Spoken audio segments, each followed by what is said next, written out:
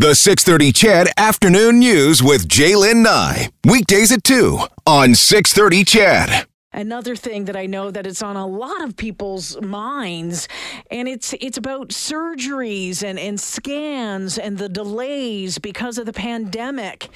If you've had to wait, well, you're not alone. The Canadian Medical Association is warning that the backlogs are about to get worse without immediate government help to address a strained healthcare system. Just how bad is it and what needs to be done? Well, this afternoon we're joined by Dr. Ann Collins, the president of the Canadian Medical Association. Dr. Collins, welcome to the show. Thank you for having me. Well, let's start with this. Just how bad is it? There was a study done. It took a closer look at these wait times across the country. What did you find out?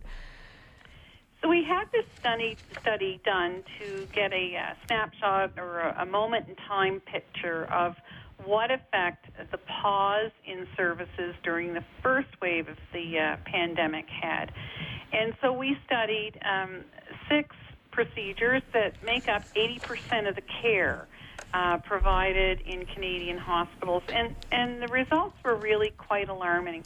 What it showed us was that it will take $1.3 billion Wow. to get those 6 procedures back to pre-pandemic wait times, and in some instances those wait times were too long.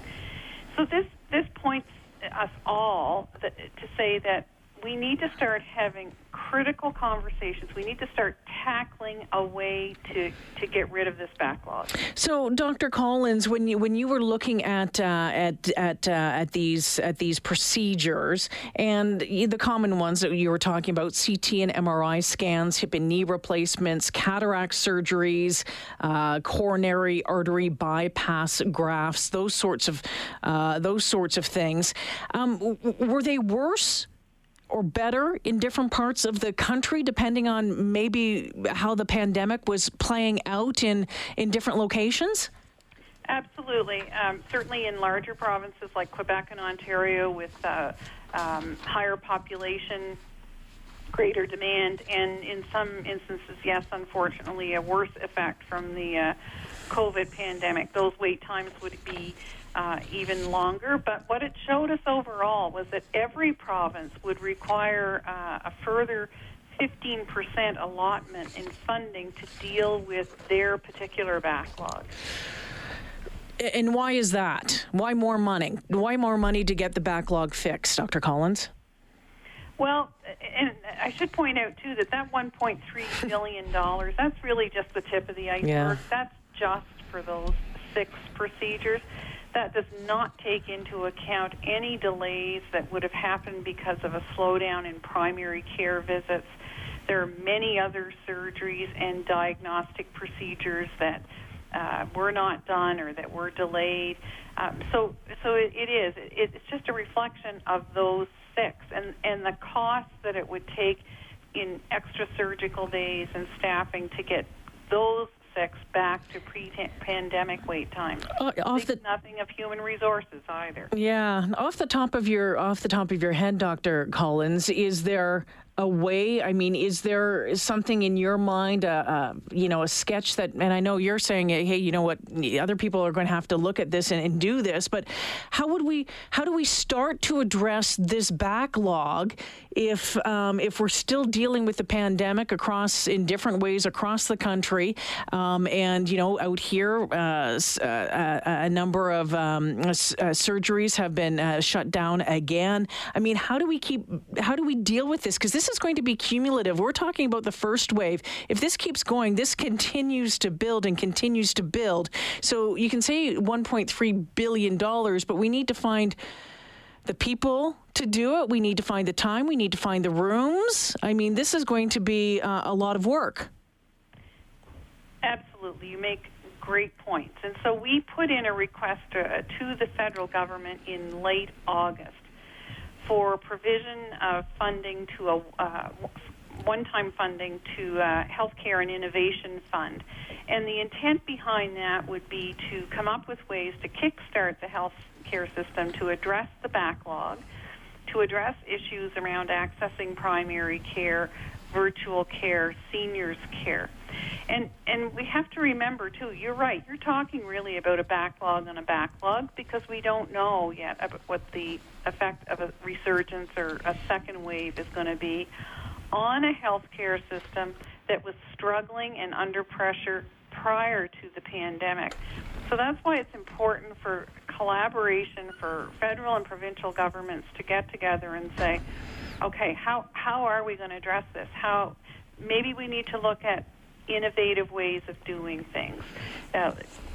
We're practicing in a 1960s system. Mm-hmm. We need to modernize. We need to look at, how do people get on wait lists? Are there other ways to manage that? So it opens up, it's a good opportunity to open up a broader discussion about the provision of health care. You know what, Dr. Collins, this pandemic has certainly shone a spotlight on so many different things, and I think so many organizations, so many industries, so many businesses, so many, healthcare organizations, in the months ahead, we'll be looking back and going, okay, what are best practices moving forward? What have we learned from it, and what can we do better in the years to come? And that is going to be fascinating to watch. It's going to be interesting, really interesting to see what happens on that front. One of the things that I think, when we say non-essential surgeries, right? For example, if I was waiting 6 months to get a scan because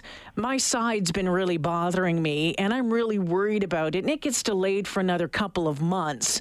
I mean, the system might call it non-essential, but to me, it's essential, right? No, you're absolutely right. Non-essential, elective, those are misnomers.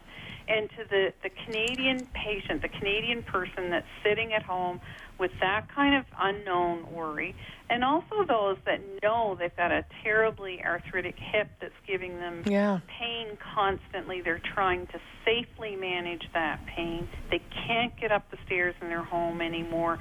They need help from family and other caregivers. Those people who can't get their cataract done, they can't drive, so it affects their independence. You're absolutely right. Yeah. To those people, these are essential services. And how much of a concern is there on the part of the Canadian Medical Association that these delays could lead to some possible unintended consequences? Maybe if, by chance, it's a fast-moving cancer or something like that. I mean, does that play in the back of your mind?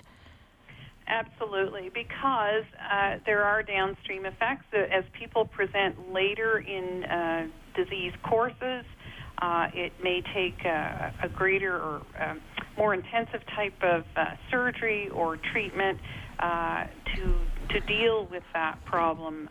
So absolutely, this is, as I said earlier, this is just the tip of the iceberg. The intent behind this study was to put some numbers around this. Let's get the conversation started, and also to remember that the health human resources, the frontline people that are dealing with this pandemic, they are in a marathon that has no finish line in sight. They're stressed, they're tired, they're burnt out. We need to do what we can to support them as well. Yeah, Dr. Collins, you bring up a really great point. And by the way, if you're just joining us, Dr. Ann Collins is the president of the Canadian Medical Association, and joining us with a look a little bit closer on the backlog that is in the system right now. You said that you did this in part to start the conversation. I guess the question that has to be, though, is anyone listening at this point? Well, we certainly hope so. And part of the reason that this is being done now is, A, because our backs are against the wall. But we also heard the Prime Minister say that he would meet with the provinces this fall. And so fall's running out, so we assume it's going to be sometime soon. And we're hoping that governments will look at this as a benchmark, as something to say, look, this is tangible. This is at least for these 6 procedures. And then to also realize that all of those other areas that are vital to good care for Canadians, like primary care, having good seniors care, and expanding virtual care so that it's equitably accessible to Canadians who live in rural, remote parts of the country where their broadband's not great. There are so many parts of this conversation that have far reach, but to bring it back to say backlog is something that we've not heard a lot of talk about in the pandemic. It's time to start addressing it.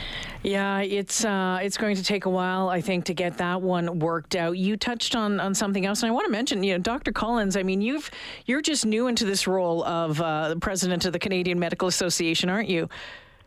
Yeah. 66. Yeah. It's like drinking water through a fire hose over the past number of months. What are you hearing from your members? You talk about, and we're hearing it a lot on a lot of the different front lines, from paramedics to teachers to nurses and doctors. But, for the people that you represent, you talk about that burnout. What are you hearing firsthand from them, and how are you ensuring that their mental health is being taken care of? So that's a great question. So physician health and wellness is a key factor. It's one of our main areas of focus at the Canadian Medical Association, because we realize that our physicians are in need of support at this time. It varies, obviously, on where people work. If you're working in the emergency room or an ICU, but even for those physicians that are practicing in community-based practices who have to deal with, thankfully there is virtual care, but juggling virtual care and in-person visits. The whole issue around personal protective equipment and having a good, solid supply chain and access to it so they can carry out their practices, that continues to be an issue. So at the that's just, again, another tip of an iceberg. So at the Canadian Medical Association, we realize that in order to have a healthy healthcare system, you have to have healthy physicians. Mm-hmm. So we have developed all kinds of resources around wellness hubs and other counseling services that physicians can access. And we know that physicians are part of a team. This is being experienced by nurses. You've mentioned other non-medical personnel. Mm-hmm. Absolutely. So we have to be mindful of COVID fatigue. Yeah. And particularly we who are not necessarily on the front lines to continue to do what we can do, and those are to follow those public health protocols that we've heard about since March. Wear your mask, physically distance, wash your hands, and right now, keep your bubbles really small. Before I let you go, this question came in, and I think maybe a number of people are wondering about this, and maybe you can shed some light on it, on just how the system works a little bit more, Dr. Collins. And someone wanted to know, said, can you not use the money saved when surgeries were canceled to cover the cost of the resulting backlog? So the question about where the money comes from is a great question. And that's why it is so important to have those conversations. If we're not even talking about how we're going to address the backlog, then where do we know where the money is or where it's going to come from? But again, the main point is to start bringing those parties together, federal and provincial governments and those providers of these services, to say, we need a plan. We need a plan. All right, Dr. Collins, thank you for joining me this afternoon. I appreciate your time. I look forward to speaking with you again in the future. Thanks very much for having me. You take care, Dr. Ann Collins, the president of the Canadian Medical Association. Have you been one of those people, maybe someone in your family, someone in your world that has had one of their scans or their surgeries delayed? I'd love to hear from you. Let me know at 780-496-0063, because I know, when that happens, that can be, just you're getting geared up for it all, and then boom, another delay. And when it's medical, you just worry about it, don't you?